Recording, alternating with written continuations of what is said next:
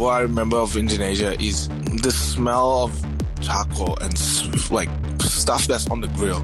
That's like the first one of the first things when I think of Indonesian food, grill.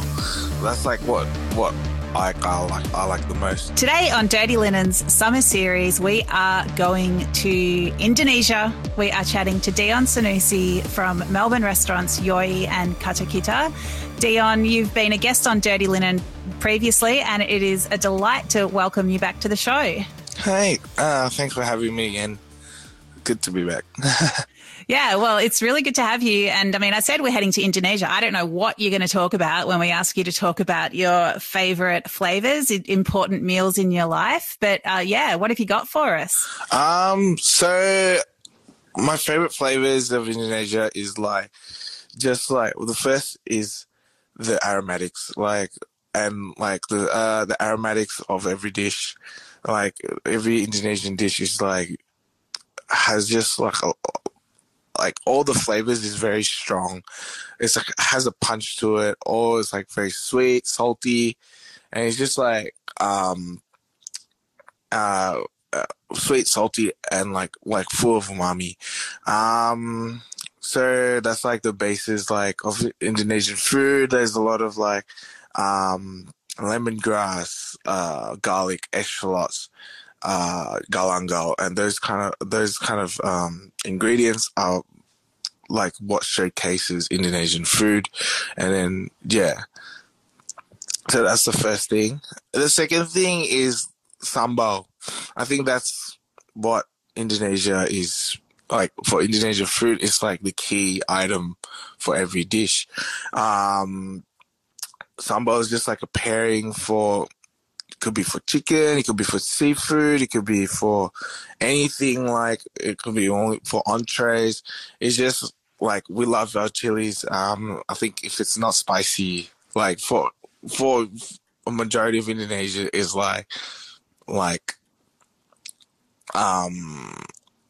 it's just it feels weird. Okay.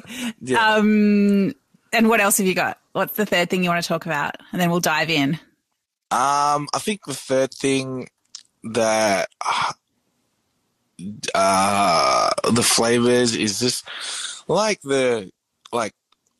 I remember of Indonesia is grill, the smell of charcoal and stuff that's on the grill. Just those that's the first one of the first things when I think of Indonesian food, grill. So it could be we could chicken satay on the grill. It could be a whole fish on the grill. So just having that burnt sweet skin on the chicken on the fish skin. That's what I like the most. Yeah. Wow. I love the way that you've sort of danced around the elements of a dish, the proteins or whatever it is that makes up the body of a dish. And you've given us this really cool series of, I guess, bases or augmentations or, atmospheres around the food. And I think that's so telling. It tells such a story about Indonesian food. So yeah, you've got this base, whether it's a marinade or it's a paste of some sort with those key flavors and that fragrant galangal and lemongrass and the sweet and the salt that all goes together to create this incredible flavor base. And then, the sambals, so often when you get an Indonesian dish you've got the main element, but then you've just got this incredible series of supporting characters, a chorus of flavors that's around the dish that really brings it all to life and allows you to experience a dish in so many different ways. And then, you've got the cooking method, the charcoal, which, is so enveloping and just really, I guess, allows the flavors to speak in a different way. I think I'm so excited that you haven't actually mentioned a dish as such, but it's just all these kind of building blocks.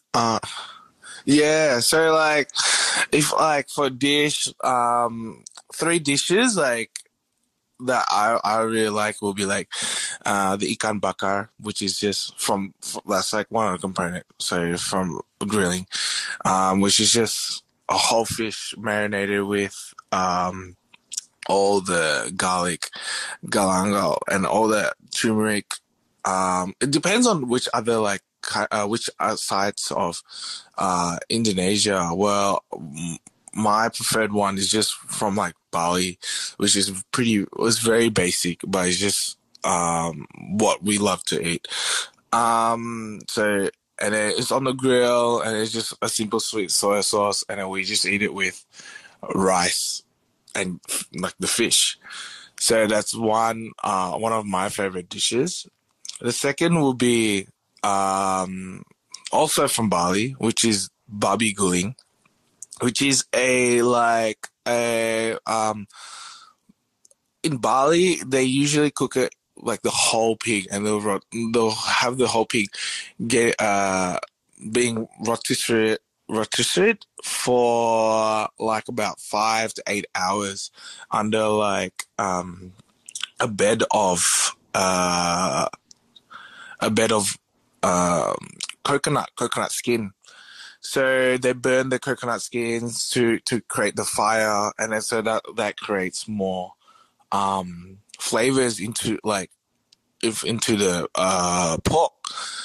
So, and then the process is just, the process is very time consuming, it's very labor intensive, as they don't have technology over there. They have like one person just wheeling the whole pig for like 8 hours, and then like marinating the pork like every few minutes with like coconut oil and all the bases of Indonesia, like all the marinades, like that includes like kunyit. Kunyit is like turmeric, which makes the skin a bit yellow. So, and then that's like one of the most staple food in Bali. We just eat it with rice, that pork, which is cut up with that crispy skin, with a side of like lawar, which is like an Indonesian small salad, that is composed of snake beans, and like a sambal that's mixed with it. So that's the second thing that I like the most. Third would be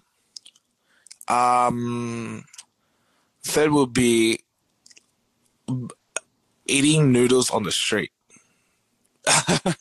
So, which is like it's called bap mi. But noodles is called bap mi, and then we say bap mi warung, which means like warung is like a tent on the street.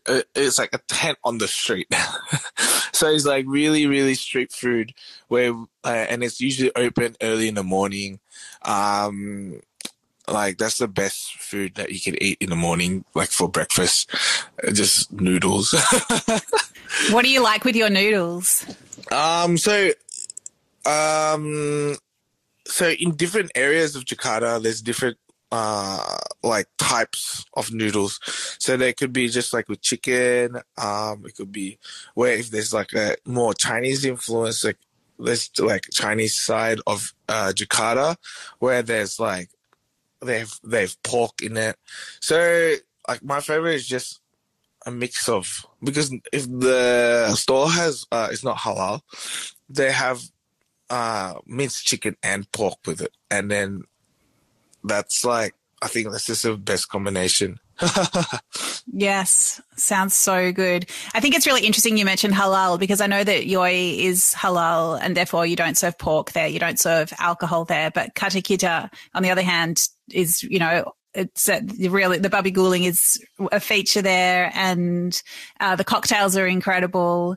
What made you want to open another restaurant that serves a different style of Indonesian food? I think because we are very Yoi, we are able to showcase, okay, this is a food that is not halal, and this is the more basic what people think what Indonesian food is. But then there's another element where there's a lot of food that has a Chinese influence in it, because my family is more Chinese Indonesia. Like my grandma migrated to, or my parents migrated to Indonesia and lived in an island like northeast of Jakarta called Belitung. So over there, like, then there's a mixture of like Chinese food, like combined with Indonesian cuisine. So that's what's happening a lot in Indonesia, where like there's a lot of Chinese influence on the food. So that's what I was like, okay, then that's what, like, it's still Indonesian food, but then there's no one that really showcases in, not yet in Melbourne. And also then I thought, but then there's not, I couldn't showcase Balinese food in Yoi because we have to keep it, we want it halal. So that's what we thought, okay, let's just make another venue that showcases these other components that we can't do at Yoi. You know, your grandparents that migrated to the island, is there a dish from the islands that you really like? I know the Indonesian food is so diverse. There's like hundreds of different cuisines, right? Yeah, so it's actually a dish at Karakida where it's called mie Belitung, which is it basically means noodles from Belitung. So it's like a prawn noodle, like a prawn stock noodle.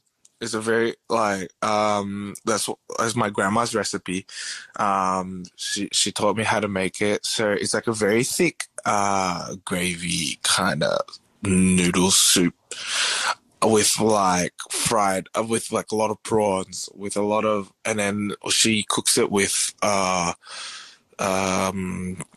beef also. So then she combines a beef prawn stock. So it's like something that we usually eat for when we're in Indonesia. My grandma always makes it when there's like a special event or like an occasion that we're just gathering together as a big family or just friends and family for like about 50 people. And then she just makes all these noodles because she can just make it all at once.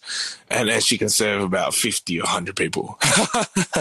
So and then I asked her like, how, like, I like, because she does it so easily. And I was like, do you usually do this back at Belitung? And she was like, oh yeah, that's what happens on a weekly basis. Like, I like sometimes our family does it, or because Belitung, what she told me is Belitung is a small island.